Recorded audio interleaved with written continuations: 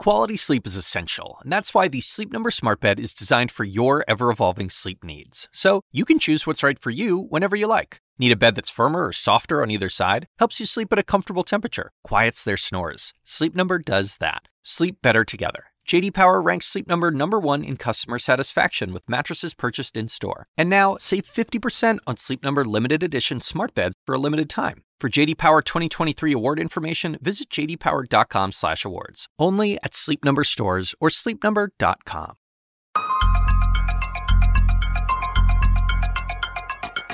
Hey everyone, I'm David Chalian, the CNN political director. This is the Daily DC. Wow, that was a debate. It took 9 tries, but on the 9th debate of this cycle, the candidates came to engage, and engage they did for an entire 2 hours. It was an astoundingly different tenor and tone than we've seen before in this election. Everyone took a bit of a beating, but my God, Mike Bloomberg, really, welcome to the arena. This is what it means to leave the television ad screen and get into the fray on the debate stage. He felt a lot of heat. Buttigieg and Klobuchar with some personal animosity. Bernie Sanders having yet again to defend the cost of his plans and the socialism label. But there, it was just a debate full of newsy highlights. That is why I am so thrilled to have the perfect guest to unpack last night's debate with me, CNN political analyst and chief Washington correspondent for Politico, Ryan Lizza. Welcome to our makeshift fort of a podcast booth here. Good to in be Lou's here. Hotel room. I wish people could see how you guys have turned this hotel room into a podcast booth. People will have to use their imagination, but it is it's lit, as the kids say. As the kids say. The first thing I want you to hear is just this sort of out of the gate string of attacks on Michael Bloomberg, brand new to the debate stage last night, and it just kicked into gear. Give a listen. I'd like to talk about who we're running against. A billionaire who calls women fat broads and horse-faced lesbians. And no, I'm not talking about Donald Trump. I'm talking about Mayor Bloomberg. He didn't get a whole lot done. He had stop and frisk, throwing close to 5 million young black men up against the wall. We shouldn't have to choose between one candidate who wants to burn this party down and another candidate who wants to buy this party out. I actually welcomed Mayor Bloomberg to the stage. I thought that he shouldn't be hiding behind his TV ads. We are sick and tired of billionaires like Mr. Bloomberg seeing huge expansions of their wealth while 500,000 people sleep out on the street tonight. You would think Michael Bloomberg was the front runner for the nomination. Man, you know, this was like ninth debate. It's like a party that has been going on really late into the morning, and suddenly someone shows up and nobody wants him there. And I think Elizabeth Warren took it upon herself to be the chief bouncer at this party. And, you know, fear and desperation are powerful motivations, and these candidates, the 5 non-Bloomberg candidates on that stage, are really 4. Put Bernie aside for a second. They realize this thing is slipping away, and that Bernie Sanders is the front runner, not exactly a commanding front runner, but the front runner nonetheless. Favored to win here in Nevada. He wins here in Nevada. No reason to think he can't win in South Carolina and go into Super Tuesday with an amazing amount of momentum and put the race away. So everyone came last night realizing there's one shot to be the alternative to Bernie Sanders, who's in his own sort of place. And this guy Bloomberg, after $400 million in ads, is blocking that position, and you got to bring him down to earth. And as you said, time is of the essence. I mean, that's what I felt watching the debate last night. There was an urgency to the mission you're describing of taking him down now, because he's been ascendant with that advertising campaign. Yes, but there was a sense that if you don't do it now, it can be impossible to do. Absolutely, and also, good for them that they got him on the debate stage. You know, there were some conspiracy theories out there about on the left that, oh, Tom Perez, he changed the rules so Bloomberg could get on the debate stage. Well, if you're Elizabeth Warren, if you're Joe Biden, if you're Pete Buttigieg, if you're Amy Klobuchar, you wanted him there last night. You needed people to see the reality of Bloomberg, what he's like in person, not through $400 million of ads by, slick campaign consultants. And they got the confrontation they needed. I want you to hear, I think, probably the most devastating exchange that he had last night. You mentioned Warren was the bouncer here. I mean, I thought she just came to execute a plan last night and did so near flawlessly. It was amazing. It was just for 2 hours. You just watched somebody unload preparation that they had done, and with such a focus, and by the way, she's probably getting more news coverage today than she's gotten the last several weeks. I mean, the bazooka was on Bloomberg with Warren, but there was a lot of brush fire against the rest of the folks on stage. We're going to get to some of that also, but I want you to hear this exchange about the non-disclosure agreements when she was pressing him about these women who signed non-disclosure agreements with him and with his company about. We've seen some of the misogynistic and sexist language in the culture at Bloomberg that has been alleged against him. I know he says he hasn't said a lot of these things that have been presented to him, but that was Warren's whole point. It's like, well, just let these women speak. We need to know. Listen to the exchange. He has gotten some number of women, dozens, who knows, to sign non-disclosure agreements, both for sexual harassment and for gender discrimination in the workplace. So, Mr. Mayor, are you willing to release all of those women from those non-disclosure agreements so we can hear their side of the story? None of them accuse me of doing anything other than maybe they didn't like a joke I told. And let me put, there's agreements between two parties that wanted to keep it quiet, and that's up to them. They signed those agreements, and we'll live with it. No, the question is, are the women bound by being muzzled by you? And you could release them from that immediately, because understand, this is not just a question of the mayor's character. This is also a question about electability. We are not going to beat Donald Trump with a man who has who knows how many non-disclosure agreements and the drip, drip, drip of stories of women saying they have been harassed and discriminated against. That's not what we do as Democrats. Mr. Vice President. What do you think of Bloomberg's response there? And you heard the audience reaction to it, Ryan. Well, what Warren did so effectively is draw him into this conversation. And frankly, she got him to do what all the debate coaches say not to do, which is don't answer the question. Don't allow her to control the conversation. Now, to his credit, he did answer the question. That's, that from a transparency perspective, that's good. But she was so effective in making him respond. And he frankly, as you heard from the crowd response, he did not respond in a way that I think most Democratic primary voters would cheer. He was defensive. He didn't seem to understand the gravity of what she was getting at here and how why people would be offended by the NDAs. He's not really good at expressing remorse, and he didn't do himself any favors on this issue of the complaints at Bloomberg. He needs a clear explanation for what happened, how he responded, and what, if anything, he can do now to sort of make that issue more palatable to Democrats. She just completely filleted him in that exchange. Yeah.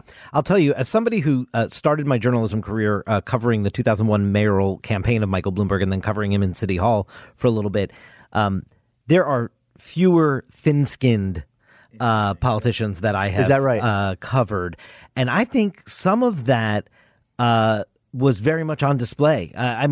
You're right. You just gave the textbook about. The eye roll. That came in this exchange somewhere. The notion of him being questioned about this is so offensive to him, and I thought that was not a particularly good look for him. As you said, the answer is so discordant with where the Democratic primary electorate is. But here's my big question now, Ryan: does it matter? That's what I don't know. It is clear Bloomberg had a disastrous performance last night. Any objective review of his performance has to call it disastrous, I would think.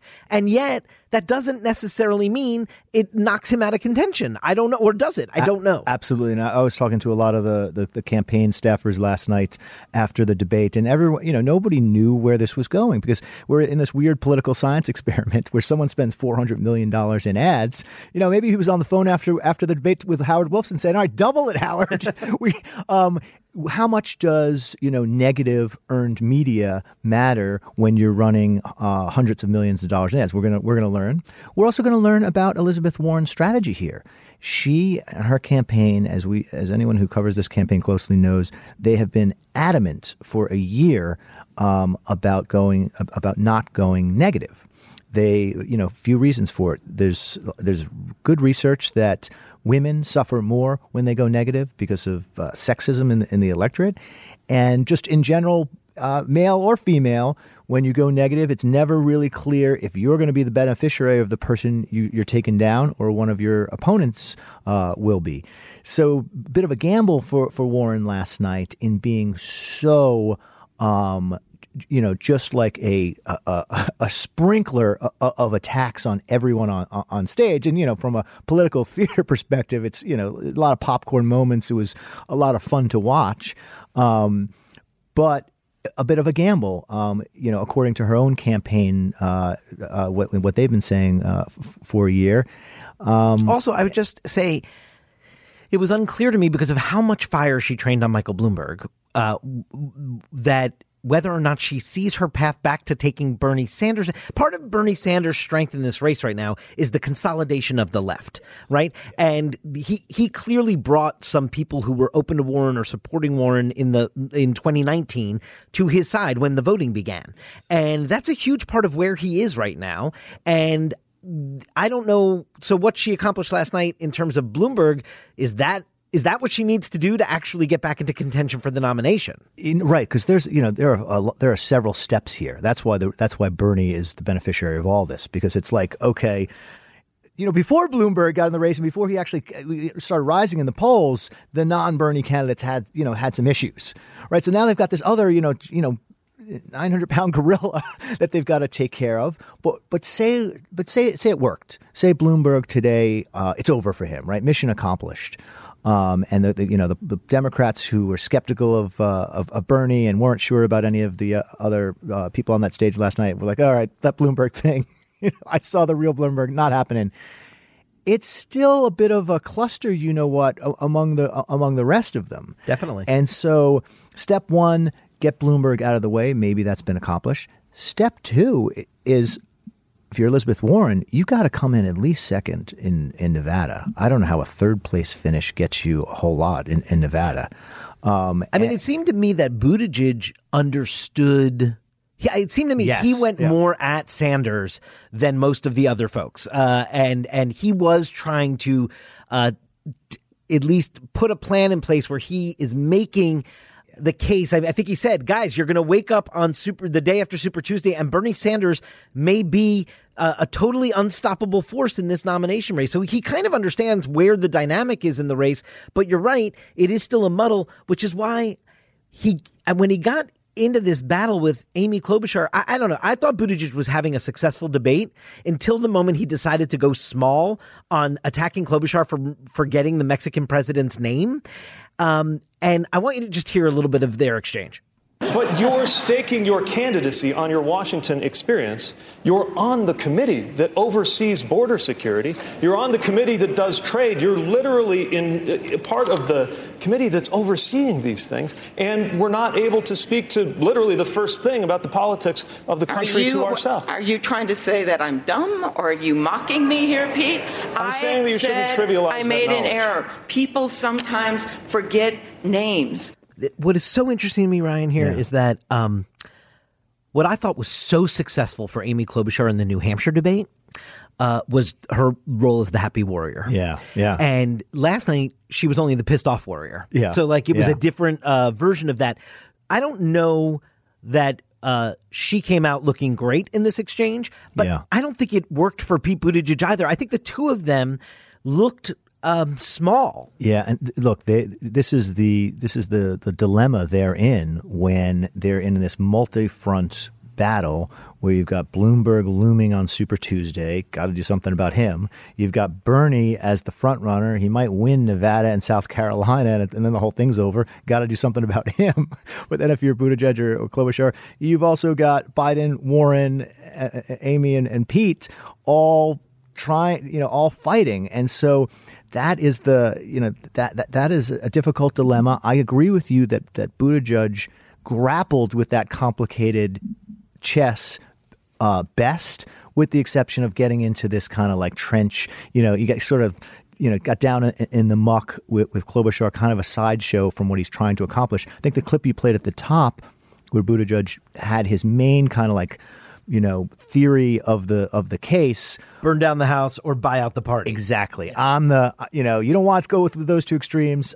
I'm your guy. That's a nice way to frame it for voters who are having a lot of trouble with this difficult choice. And this is what he's been, this is what he closed in New Hampshire on when he got to that very close second place showing in New Hampshire about this notion of most people don't see themselves in this picture of what at that point, it was just a Sanders argument, basically, of what Sanders was presenting, that either you are a revolutionary or you're just for the status quo. That was his sort of closing argument. You need to, now that with Bloomberg in the picture, he adds, most people don't see themselves either in just pouring hundreds of millions of dollars or just wanting to be a revolutionary and take down the party. And as we're breaking this down and thinking this through, would it be shocking if in the end Buttigieg was the main beneficiary from last night's dust up?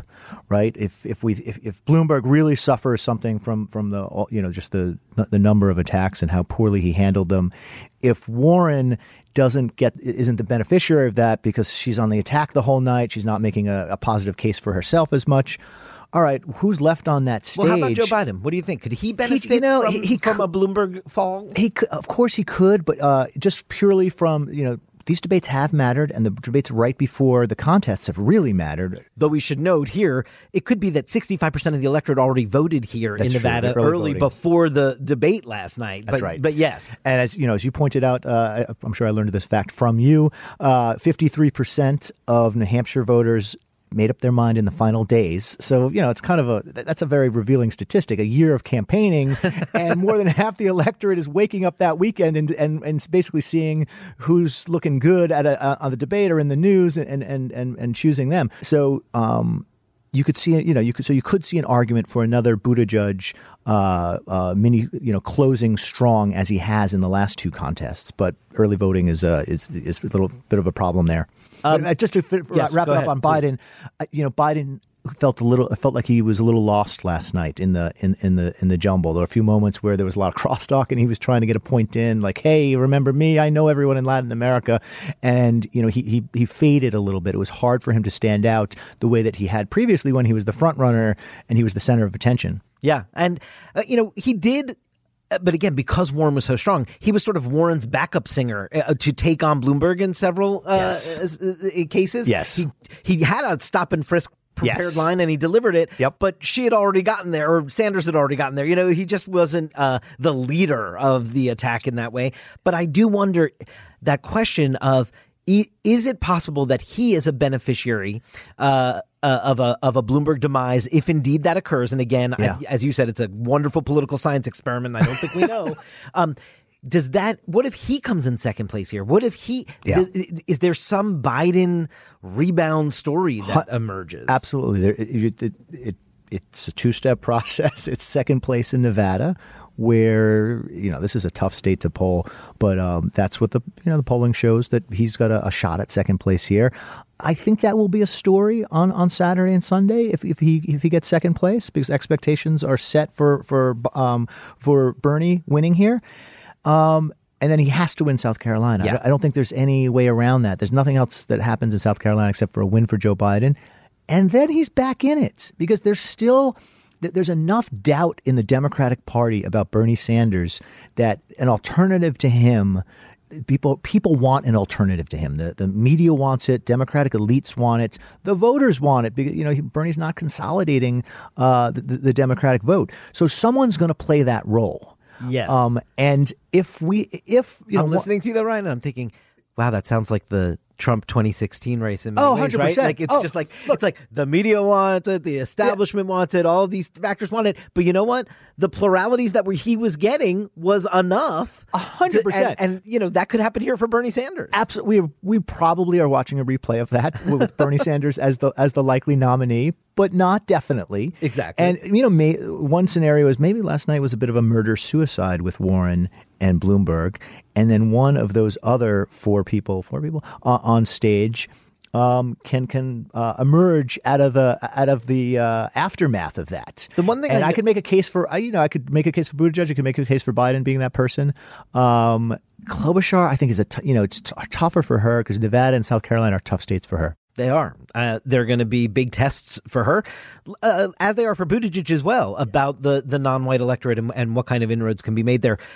I do want the one thing about why I think Sanders emerges as the big winner in last night's debate is because of this front runner status. Yeah. And I don't think anyone really laid a glove on him. No. The attacks that he took are the ones he's been taking his entire life, right? Yes. Like the socialist label, the Medicare for all is not paid for.